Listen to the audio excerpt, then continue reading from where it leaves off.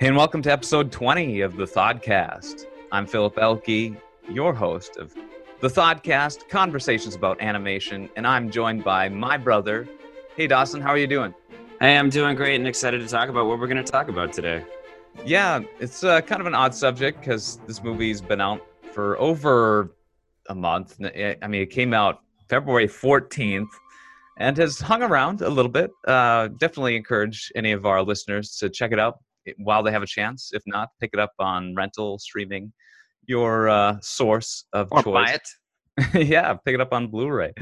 That being Alita Battle Angel. Of course, we do cover a little bit of live action on this show, and this being a mostly animated film. I mean, it's very heavy. Half and half. It's a half animated, half live action, just like most of the characters in the film. Yes, characters who are partially human, or depending on who you ask, totally human, and figuring out their place in this world of confusing cybernetic intermingling with the organic. And so, yeah, let's just dive into Alita, Battle Angel, a movie that was sort of long in the process of development by James Cameron, but ultimately Hey, the role of directing was given to Robert Rodriguez, visionary filmmaker. critically acclaimed director of Spy Kids 3D. He did all three of those Spy Kids movies, didn't he? Oh, did he? Um, Good. I think Spy yeah, Kids 3D is the most memed one, but yeah, of course. It was. I think it was the most commercially successful as well. He was born in San Antonio, Texas, Robert Rodriguez, but a lot of his movies do have a Latino flavor to them. He directed Sin City, or Sin City and Sin City 2. Um, yeah, let's see, Machete Kills in Space. Um, whoa. I've let's see. never heard of that, but it sounds awesome. Yeah. Let's get a more comprehensive Once look Upon a here. Time in Mexico. Was Yeah, that him? I don't know. I don't that the Johnny Depp film. he's done a lot of movies, but yeah, once time in Mexico, and I haven't seen a ton of them. I mean, he did that Grindhouse film with Quentin Tarantino, the segment Planet Terror, as well as the fake trailer for Machete, which uh, obviously got spun off into its own film franchise. Yeah, kind of a schlock jock, if you want to call it that. A schlock jock. That's a new one. I like that. Yeah, yeah. I just made it up on the Um, spot. Uh, a jockey of schlocky. Yeah, I'm sure. I guess I haven't seen most of his films either. I mean, when I think of, I've never mind. That was a train of thought that disappeared. well, we're such big fans of Red Letter Media on this podcast, and nary go an episode without giving him a shout out. And you mentioned something earlier about when you first saw the trailer for Alita, which debuted around the same time as the trailer debuted around the same time as The Last Jedi, which was Yeah, well well, over a year ago. this film is probably one of the most highly unanticipated films of the years because, yeah, it was in December of 2017 that I first saw a trailer for this film at Star Wars The Last Jedi. And it was supposed to come out. It said July 2018, 2018. And I was so excited. That trailer was so incredibly badass and just schlock city. It had everything I wanted, including well, yeah. Anyway, it was supposed to come out in July. It ended up coming out in February. It's Well, yeah, when you first saw the titular character at this trailer. I thought it was glorious, and I saw her face, and I said, "That's incredible." And everyone else in this theater is going, "What's wrong with your face?" Everyone I talked to about it said, "That's the most off-putting, weird thing I've ever seen. Why does she have big, googly anime eyes?" And I was like, "Because they finally did a manga adaptation and gave the character the actual eyes of a manga character." but they didn't do that for anyone else. So that's what that confused me, but I didn't care. I immediately knew that this film was going to take risks and be flashy and be bold and be daring. And the title's Alita Battle Angel. It had everything and nothing going for it. Like, it just balls to the wall. We're making our own thing, and no one's going to want this, but she's going to be the hero we deserve, we need, not I always forget how that goes. Anyway. Yeah, the hero, not the, yeah, not the hero. She's not the hero we deserve, but the one we need right now, as opposed to Captain Marvel. No, I'm just kidding. Captain Absolutely. Marvel, well, yeah, continuing in the theme of female heroines in live action animation hybrid films, and Alita Battle Angel, like, for me, is just it was initially just the next in a continuation of a long line of sort of failed attempts to adapt Japanese manga or anime, oftentimes casting Caucasian actors in roles that would have probably been better suited for Asian actors, whether or not these characters are supposed to necessarily be citizens of Japan or some kind of Asian country. Like, a lot of times it's ambiguous in some of these stories. But, you had the Dragon Ball movie, The Last Airbender, of course, the most notorious failed attempt at adapting an anime style TV series. Failed attempt at attempting anything. Well, I mean, it was like a real movie technically, and had big names behind it. But I also once saw a famous YouTuber stuntman jump to a building and fall and die. So that's probably a greater failed attempt than The Last Airbender. It was really sad, actually. Now I'm talking about an adaptation, though. Adaptation of Japanese or similar style source material, but with and then we had that Scarlett Johansson movie, which I didn't see. What is that? Me neither. No interest. Ghost in the Stalls. I mean, Ghost in the Shell. Yes. And this sort of gave me flashes of that when I saw the trailer for the first time. It's like, but what are we doing? Why not just cast an Asian? We've got plenty of Asian actresses who in need of work. And I assumed right off the bat that Alita Battle Angel was one of well, I didn't know it was a comic book adaptation, first of all. Then I found that out. And then I figured, well, depending on the context of the anime, it probably doesn't even matter. And they gave her an anime face digitally anyway. So it looks like anime. I mean, this whole environment set in 2563, apparently. The Great War has left Earth devastated, and it's a few years after humanity's victory over the Covenant in the Halo series, which takes place in 2552. So Master Chief and Alita might know each other. Interesting. Yeah, the events of this movie take place 300 years after the Earth was decimated or nearly wiped out by this catastrophic interplanetary war known as the Fall, or the Great War. One interesting bit of trivia that I just discovered, in the movie, the bar that they visit is referred to as Kansas. Yes. I noticed that on my second viewing. I thought that was fun. Which is a nod to how in the comics, this city, Zalem, and which is sort of over spanning over the sort of dregs of the remnant of an Earth city below. For those who haven't seen the movie, there's a giant disc hovering in the air. Kind of looks like, if you've seen District 9, sort of looks like the alien spacecraft. It's just hovering over and there's a city on this disc that's floating, and then below it is a dilapidated city, of a kind of a slummy city. Which actually, my first time viewing, I was so tonally confused because here's the Iron City, right? Yeah, called Iron City. That's right. Yeah. Zalem is this angel city that's supposed to be all ritzy and glamorous, and then Iron City is a threatening, scary place. But it actually looked really warm and inviting. The opening shots establishing Iron City are there's happy people walking down brightly lit streets, very warm tones. Kids are playing, and Yeah, it's people not are doing terrible. business. No, and there's like street musicians. It actually reminded me a lot of the Wakanda scenes from Black Panther, but that's yeah. Anyway, But but it is a scary place at night. Don't go out at night alone. yeah, Zalem, of course, is basically Elysium from that Matt Damon movie, which I did not see. I did not either. Yeah.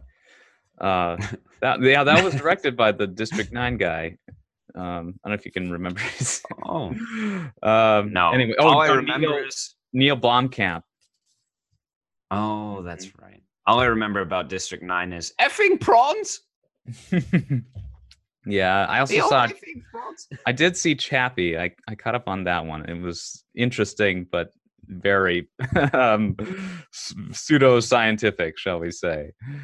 Really? Okay, yeah. That one, like the trailers just made me feel gross when I watched it. I was like, It incorporates the same logic that the Inspector Gadget movie does, where he's able to function without, the chip that they give him that contains his, soul. Essentially, it's like, no, his soul is just in the in this shell of a body that he has. He doesn't need the master chip. He doesn't need it. He has transcended. He has and Chappie, as does Chappie in the movie Chappie. But like in this movie, it deals with similar subjects: artificial intelligence, cyborgs, this Iron City, as well as Zalem. I'm guessing also, populated significantly by characters who are just called cyborgs. I think there's like a derogatory term that they use, skinwalkers, or neither of us can remember what it is. No, we spend like junkers, clankers, yeah, scrappy boys, scrappy scruffy boys. Something like that. I know there is a term for humans. They call them meat bags. I was able to find that on TV Tropes under the fantastic racism tab. But meat bags. Meat bag. Yes. Or was it meat bags? You said meat boys. You said meat boys the first time, but now you're saying meat bags. And meat bags sounds like more general, more kind of unisexual, sort of encompassing everybody. Meat boys was very specific. Well, Meat Boys is like the video game Super Meat Boy, but it is Meat bags is like a reference to Jaime Lannister saying human beings are nothing more than a sacks of blood and bones blood and guts and bones to hold it all together. Well, that's a very Nietzschean way of looking at it. But Jamie's a pretty Nietzschean guy. He's seen some stuff. Yeah. After you watch Game of Thrones, it's pretty much how you look at everything. Yeah. Which much to my enlightenment. Meat Boys, is what they use in the film. And yeah, so there is some animosity, of course, as there would be between these sort of diverse groups of people. I don't know. You really wouldn't think there would be, though, because in our modern day, if a guy or a gal loses an arm and gets a prosthetic arm, we love it. We're so happy for them. We're like, yeah, science, yeah, technology and medicine. But here, well, we're reaching an age where people might voluntarily surrender their when I put it that way, I'm seeming very antagonistic towards this whole cybernetic notion. But like if someone were to voluntarily, receive cybernetic augmentation, that might be looked down upon in some perspective. Yeah, see, they finally legalized the selling of kidneys, and this is the slippery slope. This movie shows the slippery slope of what happens when we allow people to start selling kidneys. It does not end from there. I mean, this goes way beyond buying and selling and trading of. It goes way beyond simple organ transplants. I mean, it includes, you're augmenting your neurology through the use of like bio hardware, chips, basically computer chips, and other, super strong limbs, these characters, a lot of them they come in the form of these bounty hunters known as hunter warriors. And in fact, hunter warriors are just a totally legal, essentially, occupation that some of the characters in this, universe have, in which They couldn't decide which one they wanted to be, so they just put it together. hunter Hunter. warriors, and they also Why just don't use the why term aren't bounty why hunters. they're not called bounty hunter? Yeah, we're bounty hunter warriors. Hmm. I love it. I don't know. They wanted a fancy name, I guess. But yeah, it's used to hunt down rogue cyborgs, usually who are quite hard to kill. So if you manage to kill one, you can get rewarded generously. Does it bother you that that Alita's race is called Berserkers? No. That bothered me a little bit, Okay. because when I hear Berserker, I think like big bulky class in Skyrim or D&D or something, like a barbarian with an axe, or just big bulky stuff, whereas the Berserkers in this universe are slender, small, lithe, obviously incredibly strong, but like diminutive elf warriors. So Berserker felt but this is probably faithful to the manga, so I'm glad they stuck with it. But at first I was really just hoping that they were called Battle Angels. There's something really kind of sick about that. Okay. It's just sort of a class of this body suit, essentially, because Alita is technically a human. She has a fully human brain, as is established early on in the film. The movie opens with Christoph Waltz as Professor Ito. He's rummaging through a scrap pile underneath this giant floating Independence Day style disc, the city of Zalem, that is pouring all of its rubbish down into Iron City. And amongst the junk pile, he finds this fully intact head and damaged torso for Alita, what the character who had become Alita. And then, because he is a, is there a term for it? He fixes cybernetic, he's a cybernetic. He's a mechanic doctor. Yeah. He knows his way well, and he used to be, of course, work on the pit crews for the rollerball or murder ball, the brick ball teams. Yeah. But anyway, yeah, people come into his office to get their prosthetics repaired or made or what have you.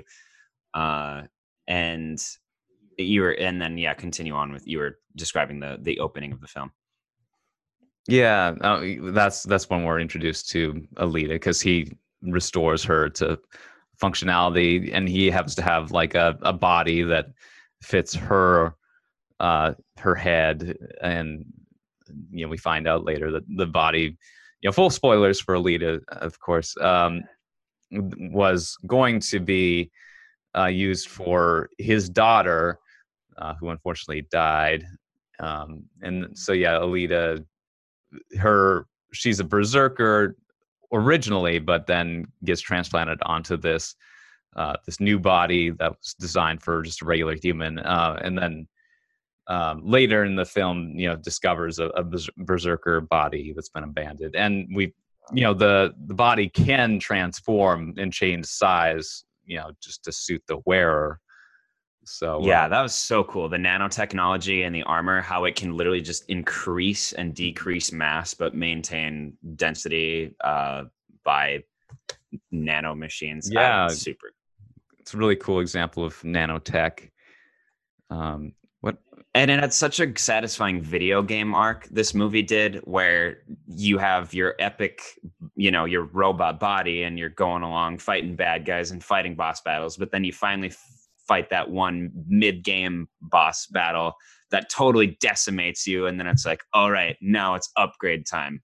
And then you get the armor that's on the cover of the game, and you feel like an unstoppable badass. It's like getting the new lightsabers in Jedi Academy, or I can, millions of games do this, but I can't think of any off the top of my head. I mean, it's a standard progression of just increasingly more stylish and powerful attributes for your characters, accoutrement, and Mm. yeah, she goes from that. She's still pretty powerful in the what they refer to as the doll body, um, What the but developers refer to as the doll body. It's never called that in the film. Yeah, that was one thing yeah. I always wondered. Ito must just. I think what it did for me was just identify Ito's level of skill. Was that the body that he custom built for his daughter was not only good enough to enable her who was paralyzed to fully function, but like he made it super strong Mhm. and durable because Alita is able to use all of her instincts and knowledge and skills in fighting with this doll body, and it holds up remarkably well against other vicious and metal Mhm. vicious cyborg forces. Mhm.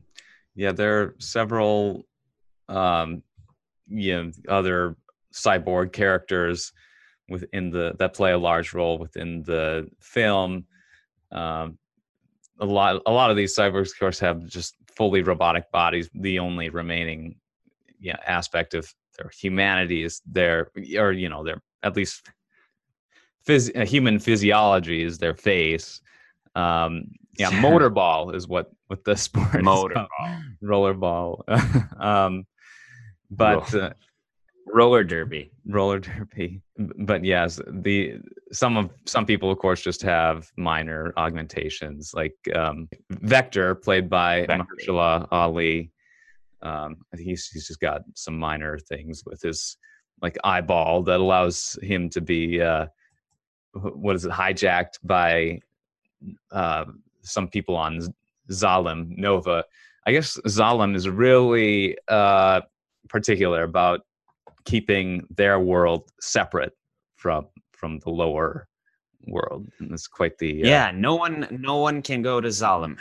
mhm, Absolutely not. People try and people think that they can get the connections and they're promised that they can go to Zalem. Mahershala Ali has a great line where he finally admits that he'd rather be a ruler in hell than a servant in heaven. mhm. Um, so he doesn't even necessarily want to go to Zalem because he's the head honcho of Iron City. Always a great Uh, quote whenever it's invoked. Um, yeah, yes. That's uh, that's when you know you're dealing with a good bad guy when they mhm. relish their authority in So such manner. good metaphor for apartheid. Speaking of District 9 and so forth. Did I Mm. say this movie? The Kansas bar was a reference to this being set in the manga in Kansas City, Missouri. You Um, did not get that far, but yeah, I was assuming that's what you meant. Okay. yeah. Wow. Cool. And then like, Kansas City, the survivor of the fall. yeah. And then with the whole apartheid, like Neil Blomkamp District 9 thing. This of course being a film by Robert Rodriguez. This is also Robert Rodriguez's first PG-13 film in Has he his only done R films or G films? or R or PG in his previous Oh, 18 feature films. So this is that's some new hilarious. territory. Hmm. Wow. And yeah, ended up being a very capable uh, storyteller in presenting this just very comprehensive, fantastical world. And it does feel like a James Cameron movie. I mean, his movies feel just very complete, very, you're talking about video game progression, like they divide nicely into multiple acts, and each act feels kind of like its own self-contained story that just flows very nicely into the next one. It's like it always leaves you craving more, and then ultimately resolves itself quite nicely at the end of what is usually a fairly long, in terms of runtime experience. This movie's it's got to be close to 2.5 hours. It's about what is it? Runtime 2 hours and 2 minutes. Okay, but it definitely made the most of it. I never felt like It it was rushed. feels full, Very Yeah. full. And it's funny you mentioned that it, great flow from one act to another. My first time viewing, I leaned over to my friend and at one point and said, "What act are we in?" Kind of facetiously, because Mhm. it was towards the end of the movie, and just like clear beats and units just kept happening and concluding and moving on from there. I was like, so, that typical third act structure seemed to just be, I don't know. I was like, this movie could have ended a half hour ago, or it's like it's still going. The kid Mhm. is alive, and now he's dead. Now he's got a body. Now he's dead again. Now she's in the motorball again. It's like Mhm. like think it kept and at first, so I just It's thought it was.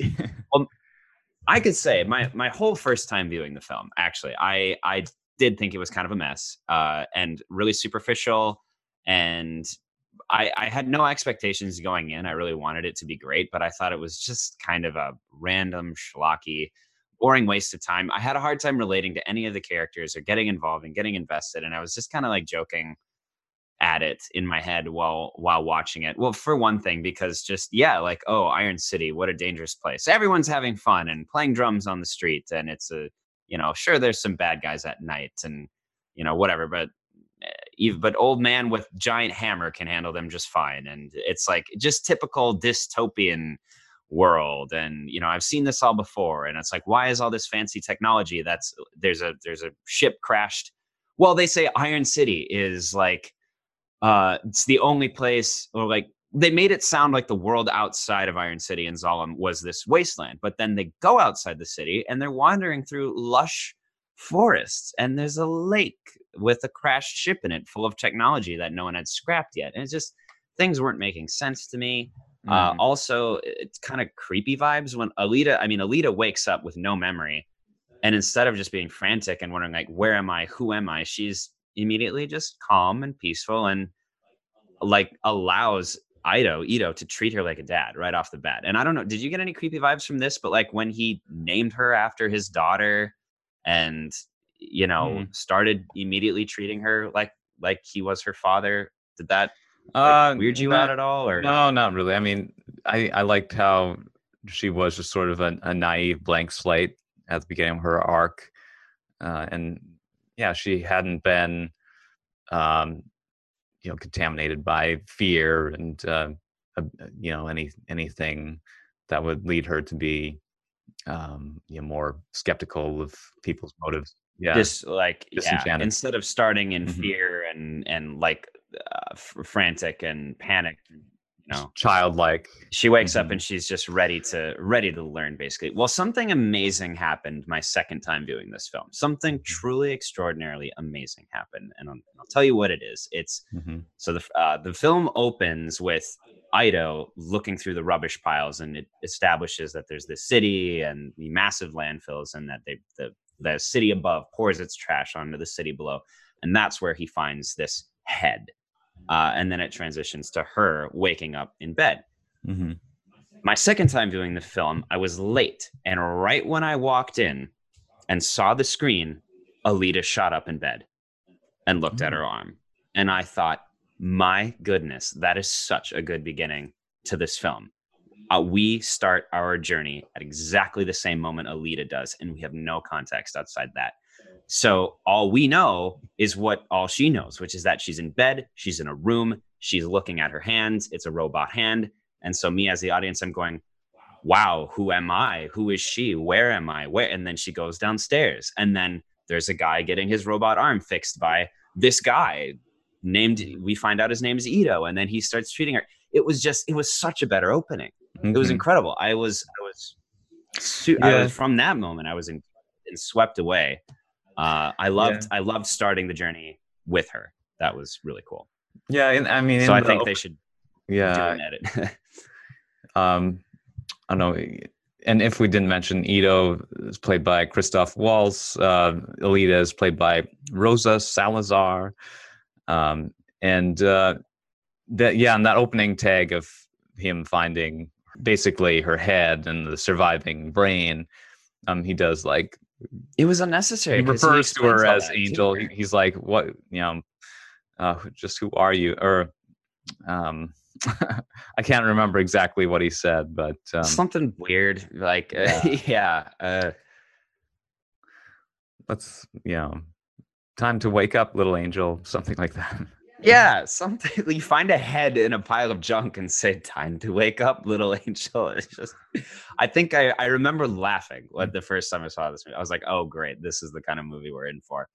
But yeah, because she walks downstairs and then she sees him and then starts asking him questions and he starts answering them, and I'm like, that's great. What a great way to introduce us into this kind of fish out of water narrative.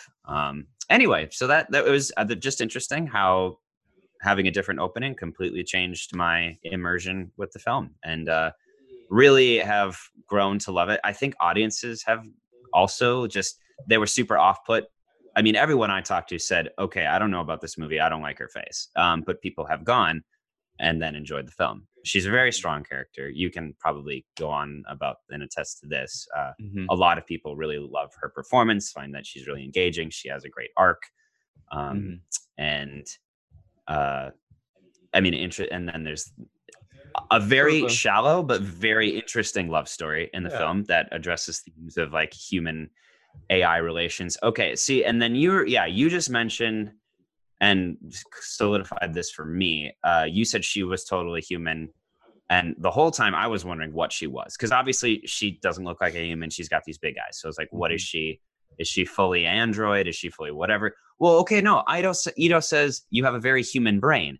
Does that mean it is a human brain, or is it an AI human-esque brain? I guess it is interesting though. Yeah, she's from the United Republic of Mars. That's the association that produces these. She serves in their military. Berserkers, for military service, and were they created specifically for that, or were they just citizens? That's a very interesting question. I mean, perhaps in this future society, people are sort of produced, Plato's Republic style for very specific roles within, their society. And that's funny. That's Brave New World too. Yeah, exactly. People are created, bred for purposes.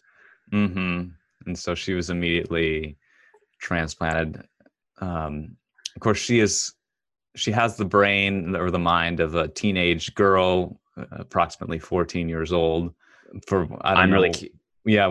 advantage that provides to her being this? Yeah, I'm curious. The United Republic of Mars that decimated Earth's forces was an army of robot teenage girls. It's like, well, yeah, teenage girls are scary. I don't want to mess with that.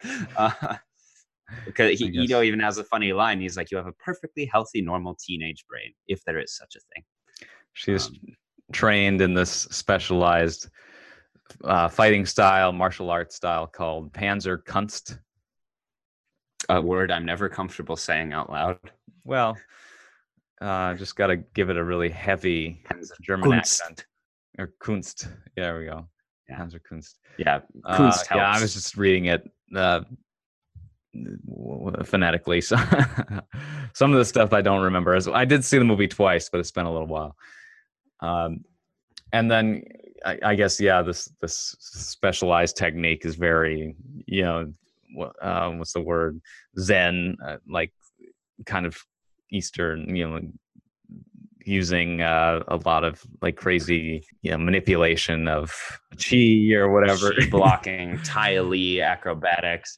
It's also very Metal Gear Solid CQC, just the most legendary fighting style taught by the boss. Yeah, she's able to like crush these other cyborgs' heads just with seemingly little effort. She uses. I mean, you could. That battle with Druishka at the middle of the kind of climactic middle, when she's at her lowest point, that might be one of the best fight scenes in a film I've seen in a very long time, probably since Kylo Ren and Rey in The Last Jedi.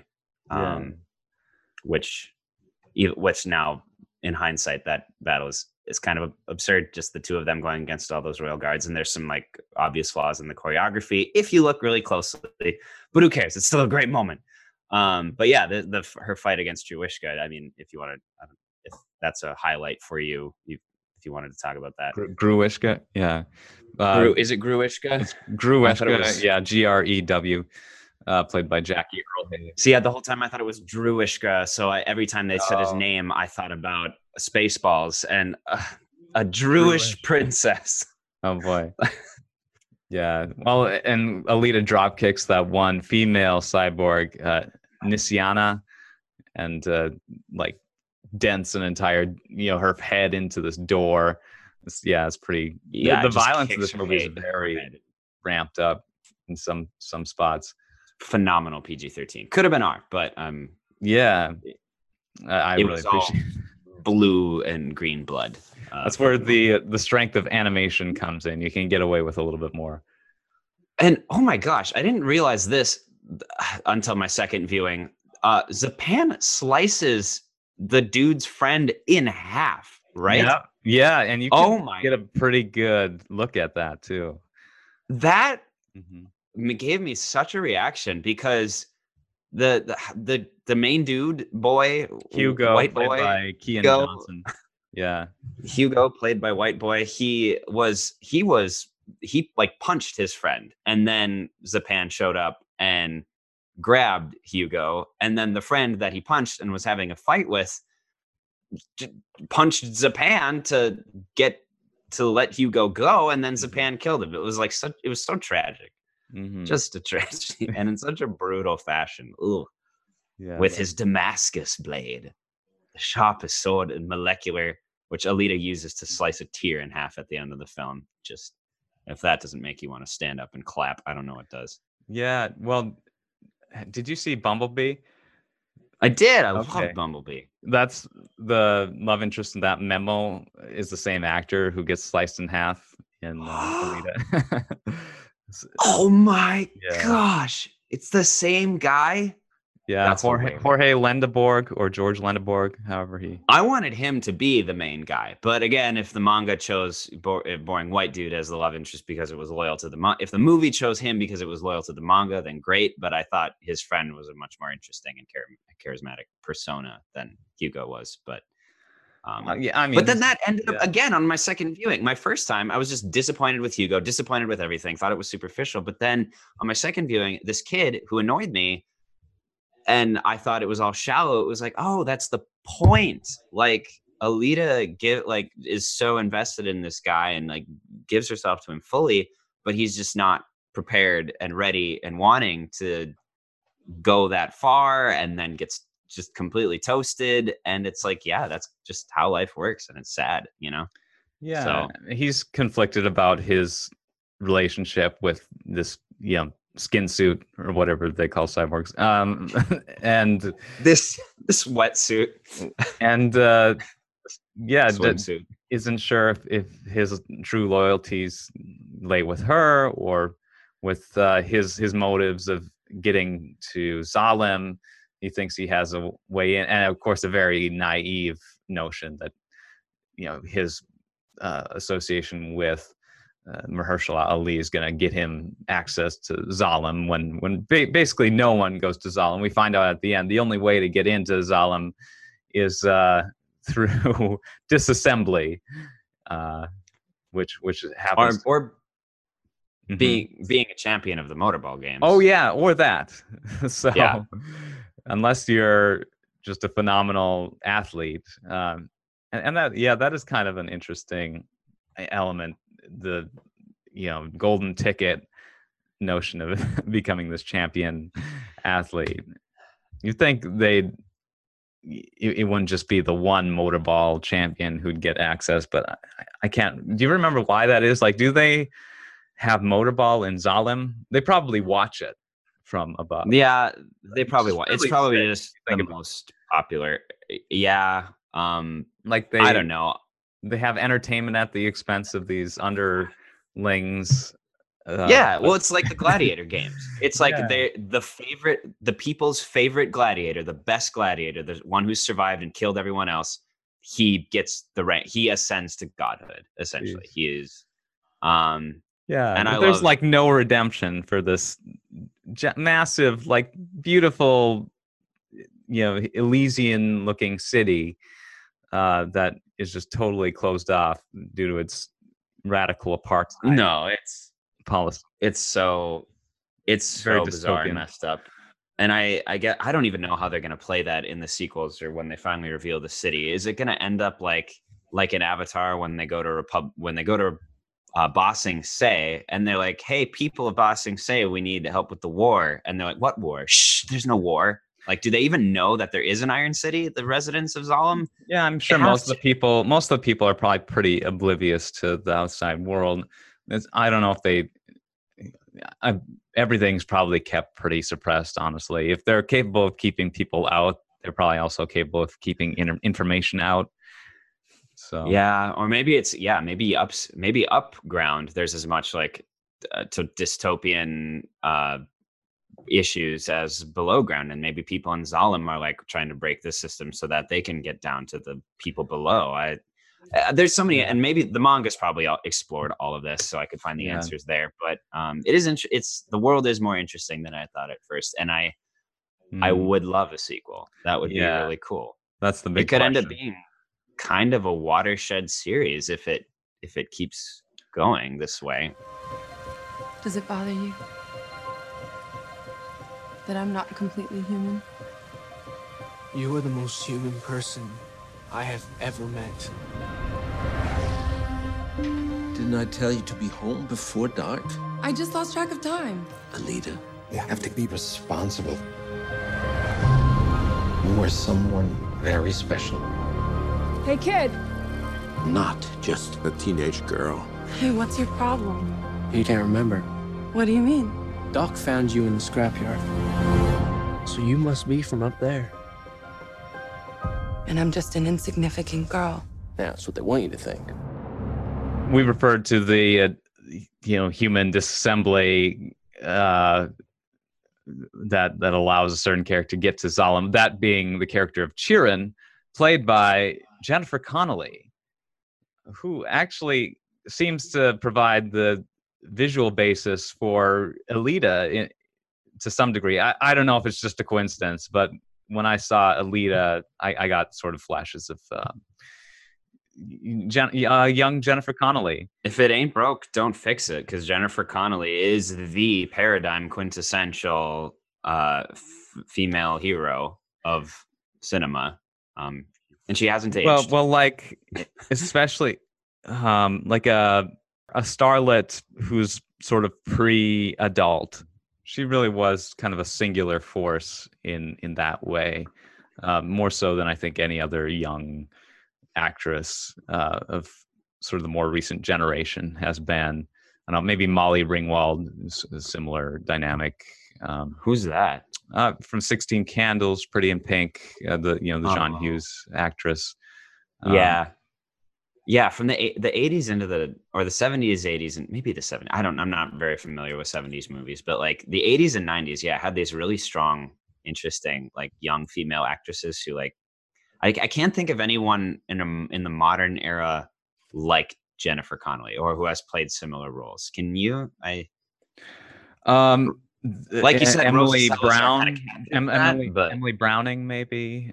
She was in the Zack Snyder movie, the Sucker Punch, and she went from a series of unfortunate events to that. Like, so she that was her. Made a name for herself as this doll-faced teenage siren, and yeah, plenty of examples, but a lot of times actors, when they become famous, it's after they're 18, or they don't necessarily make the child transition. Yeah, Jennifer Connelly's character, she's trying to get to Zalem. She's from Zalem originally, as is Ido, but for some reason, because they were a couple, and then now are separated because their daughter died, and it was something to do with their daughter's illness or her condition that resulted in them being sent to Earth. And this was confusing for me. That just seemed a little draconian for them Yeah. to. Ito, if Ito had explained a bit more about Zalem and the politics and well, because that's you have these characters who were there, and you never learn anything about what the city's actually like. That was kind of a source of disappointment, I guess. They maybe have this just crazy eugenics policy that states that if there's something defective with a human child, it's just immediately put to death. They get kicked into the pit of death with their parents. So yeah, if like the parents refuse to give up their child for this eugenics policy, they would be sent down to Iron City. So clearly made the right choice, but resulted in them losing their station. So yeah, we're kind of coming up with a lot of fanfic here to fill in some of the holes, but it worked. Are we fanfic? The whole why Ito and Shirin. Oh, why? Okay, Zalem. Yeah. Beyond just this is an evil society that your child becomes a paraplegic. She has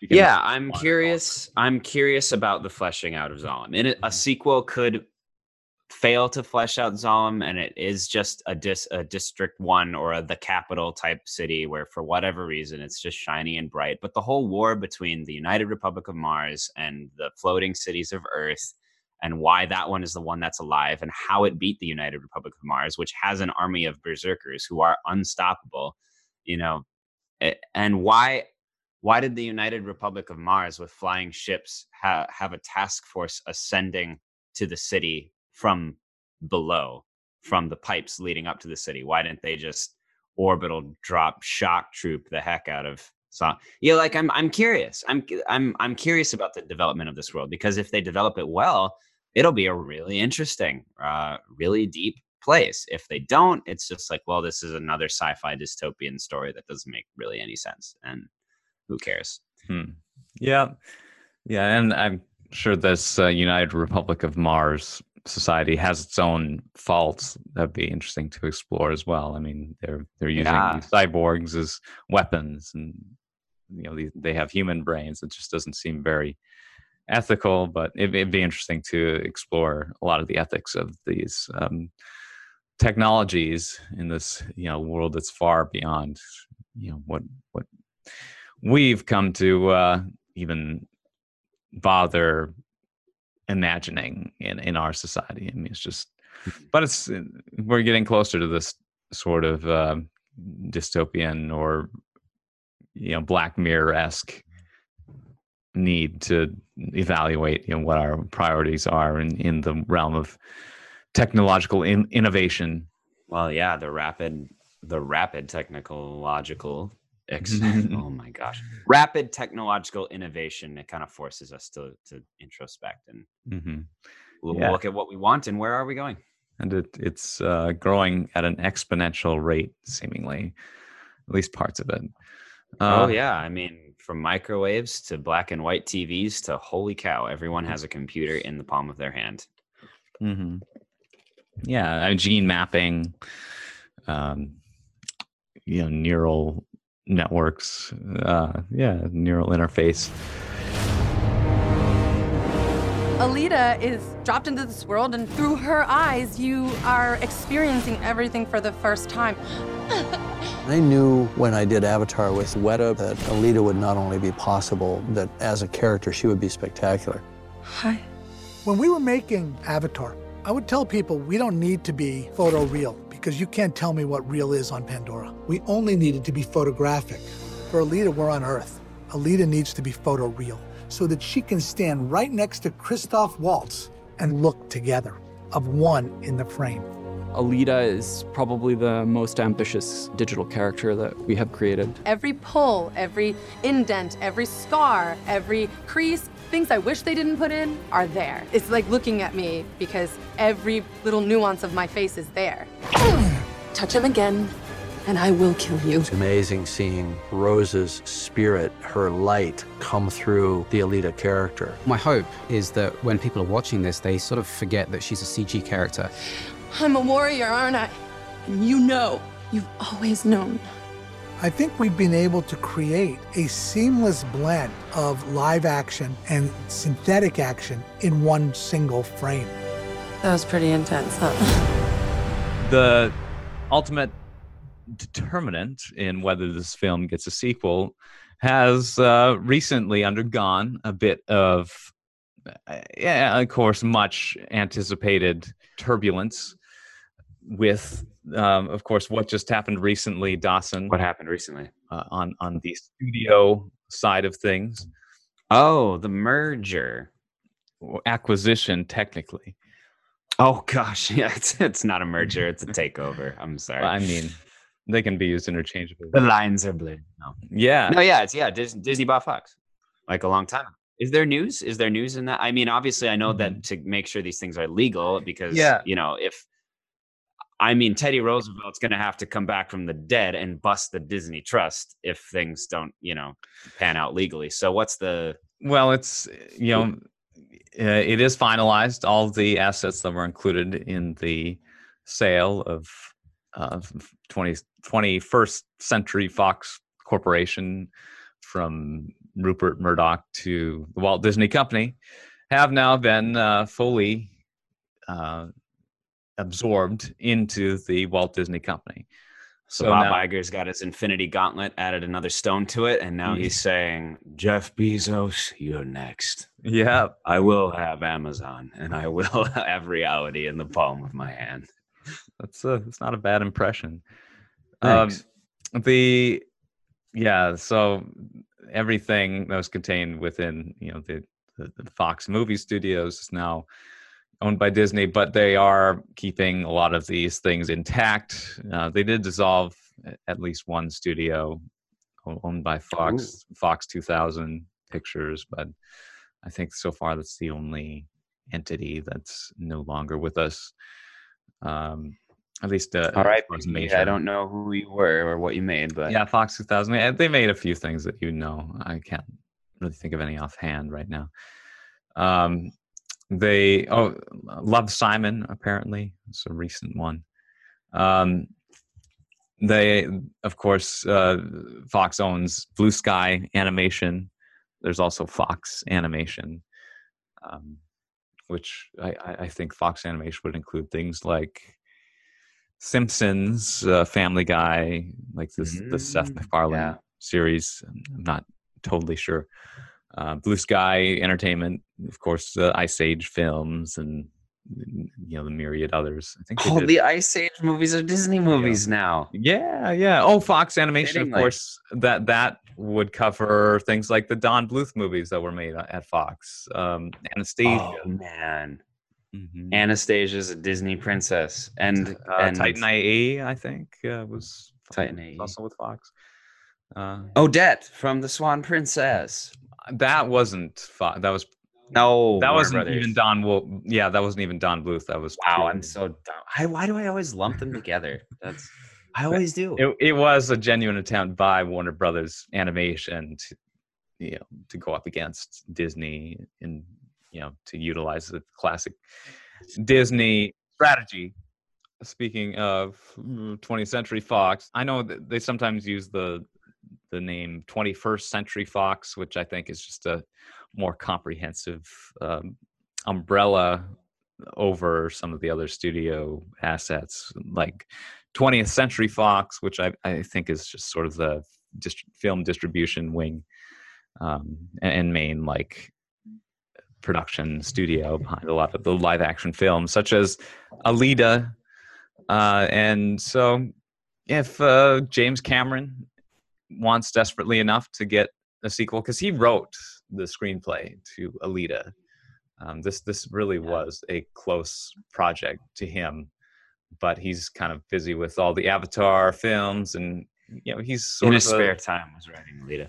He's a sous chef who's in charge of all these all these main courses that are about to be sent out to the patrons of his Lightstorm Entertainment restaurant, and it's also allowed other chefs to kind of come in and set up their own little workstations. He's got room for other talent to come in and try their thing, and let the audience sample here and there. And then of course he'll come in to these other stations and sprinkle in a few ingredients here and there, some spices. Did James Cameron want to direct Aliens, or was that something a studio just made him do? I just watched Alien for the first time yesterday while doing laundry, and then which was Ridley Scott, and then I'm assuming Ridley Scott was like, "No, don't make a sequel for this. This can't have a sequel." But then they were like, "No, it was so popular, it has to. We'll have James do it." Was James like, okay, or was he like passionate? Yeah, that was studio driven. That was James Cameron still establishing himself as a visionary. But enabled him to ultimately have a lot of creative autonomy in future projects. He would go on to, with one of his creative partners, who was a Gale Ann Hurd, I believe. They founded Lightstorm or some other company at the time. Now they might still be creative partners. I'm not sure. James Cameron's been married like 5 times or something crazy like that. So yeah, at several points throughout his career, like he's been married to his producing partners. But gosh, let's just make this illegal and not more, or take it to the next step. Oh wow, that's interesting. That's total neither here nor there, but there's just been a lot of. He's had a long and storied career of just very successful creative development, and a lot of just crazy adventures along the way, shall we say. And he wanted to do Alita, Battle Angel. I'm not sure what about the source material he found particularly maybe just a really big fan. Like I think it's been around a long time, probably maybe inspired him when he was younger. Yeah, I mean, it's a great premise. I was surprised when I saw, that James Cameron had something to do with it. I assumed that they were using his name the same way Steven Spielberg so often does, where he'd just slap on producer credit to Spielberg, and then the movie ends up being crappy. But this one was really, really, crucial to. Yeah. Yes. And yeah, and I hope that means that he's interested in developing the franchise further. If Disney allows it. And yeah, it really a lot weighs on the success of these future Avatar films. I think James Cameron's also involved in the next Terminator installment. There's more? Yeah, they're bringing back Linda Hamilton to participate in. Are they just scrapping Genesis and picking up, or are they are they going to do a soft reboot? Yeah, I think it's essentially taking the canon of the first 2 films and building off of that. Okay. I don't think they're necessarily going to acknowledge, because the first 2 films were directed by James Cameron. And then let me just quick check. Where is? Yeah, I guess it's listed here as Terminator: Dark Fate, on which James Cameron's a producer. Terminator: Dark Fate. Yeah, Gale Ann Hurd, by the way, was a producer on the Terminator, Aliens, and the Abyss, and was married to James Cameron from during the 80s. Cameron would also go on to be married to Catherine Bigelow, as well as Linda Hamilton. Neither marriages survived. But Gale Ann Hurd had her own production company, Pacific Western Productions. And then after that, James Cameron would form his own production company, Lightstorm. So long storied journey that James Cameron took from a tale of love and career, from being this. Yeah, I mean, he was always such a visionary storyteller, but now like he's the ultimate example of a creative leader who has sort of full reign over everything he does. And really bet on himself and won big. So we'll see if that continues. Congrats. Yeah, we'll see. Avatar 2 is going to sell gangbusters, and then the sequels might collapse because well, there are, I think, 4 sequels that are in development, and that's an insane That's so much blue people. Mm-hmm. Way too much blue people. Hopefully at least one of those will be replaced by an Alita sequel on the slate. Yeah, let's do it. Or maybe he'll start his own sci-fi cinematic universe. Maybe they take place in the same. Maybe. No, you can't it's a manga adaptation. They're not going to throw that in with Avatar. But. Well, yeah, I was just thinking in terms of Avatar, how it's a very ecologically focused sci-fi franchise, largely contained on this one planet. It's like, how much further could you expand it into like a, That's the thing with the first Avatar is like, there's nothing you can do with this world and with this story and with these characters. Nothing at all. But all right, we'll see what you do. Yeah, this IMDb filmography under his writer tab lists Avatar 2 2019, Avatar 2 2020, Avatar 3 2021, Avatar 4 2024, and Avatar 5 2025. So all righty. Yeah, buckle up. Let's make those big Disney bucks. Make the mouse happy. Hey, feed the mouse. Feed the mouse. They've also got the theme park attractions that they need to worry about too. So. Oh boy. Which I have yet to experience. Yeah. Mists of Pandora. No, that's the World of Warcraft expansion. The World of Pandora in World of Pandora, I believe. Yeah. Well, nice to see that there's some newfound synergy there with the acquisition of 20th Century Fox. All right. Well, that probably is enough for now on Alita, Battle Angel. Yeah. A fine flick. Thing you want to sign off with? Yeah. No, go check it out. Enjoy yourself some Motorball. Mm-hmm. Yeah, a great outing by Robert Rodriguez, and hopefully we'll get to see more. If not, then this will probably go down as a underrated cult classic. Yeah. Out of all the properties that Disney could probably develop further, this is near the top of my list, though not nearly quite as emphatic for me as a Tron sequel. Interesting. Well, I think on that note, it was really nice to see this, out of nowhere. It's not a sequel. It's not.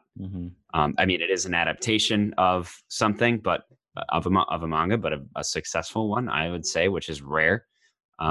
So yeah, it's not a new live action Disney remake of an animated Disney property.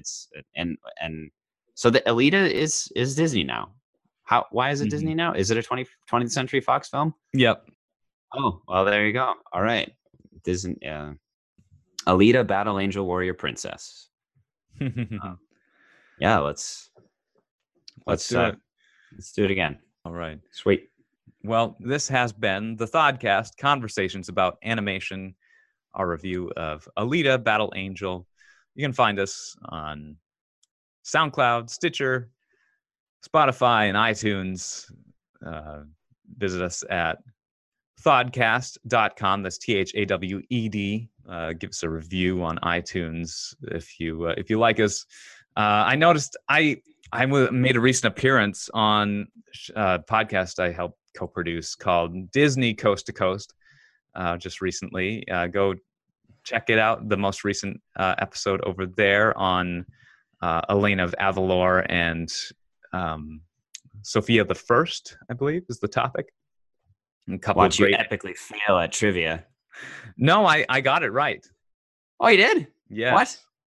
Yeah. The question was about one of the stages at Disney California Adventure and a Jim Henson property that was located there for a while, and in what series basically got its own stage version. And I was sort of mulling it over. You can hear in the recording, like the first thing that came to mind was Muppet Babies, but no, that never appeared in the parks. And then I remembered sort of a somewhat lesser known show, Bear in the Big Blue House, that was developed by the Henson Company. I thought you had answered Muppet Babies and then got it wrong, and then you went on to talk about Bear in the Blue House, but you actually guessed that. No, I was just, that's wow. Yeah, I was thinking out loud. It sounds like I'm reading off the name of Bear in the Big Blue House as if I'm like Googling it as I'm answering the question. So that's just how much of a computer in your head you have. Yeah, know that it was totally not cheating. Yes. Yeah, went well, but like the quality of my audio on that recording is just totally abysmal, and compared to like what should be the proper standard. I mean, it's listenable, but I still have a long ways to go in developing some audio fidelity. We're recording in a little, former hotel right off of Franklin Avenue in Hollywood, and we don't have a real studio. So if you want to support the Thodcast on Patreon, throw some cash so Philip can build himself a proper studio. Yeah, we don't have it anywhere near Patreon at this point. But yeah, if you want to contact us cash by mail. Yeah, find us on Twitter by our house. at Thodcast on Twitter, THAWEDCAST. I'm Philip Elke. You can find me at Philip Elke on Twitter, PHILIPEHLKE. It's an odd name, oddly spelled name. And my Twitter got banned. I created one months ago and never went on it after that. I created it solely so that I could enter it into a Shadow of the Colossus art competition. Sent virtually no messages, followed virtually no one, and I forgot about Twitter for several months until I said, oh, I want to go back on Twitter to check something, and I couldn't. So that's weird. That's the end of my Twitter career. All right. You should maybe I'll create, because unless you were really trolling on that account. No, I unless someone hacked it and did something with it, that could be. I don't know. I never went on, and now it's banned. So same thing happened to my RuneScape, though. So, all right. Well, on that terrible disappointment, it's time to end the Thodcast. Yeah. Thanks so much for listening. Y'all have a good week.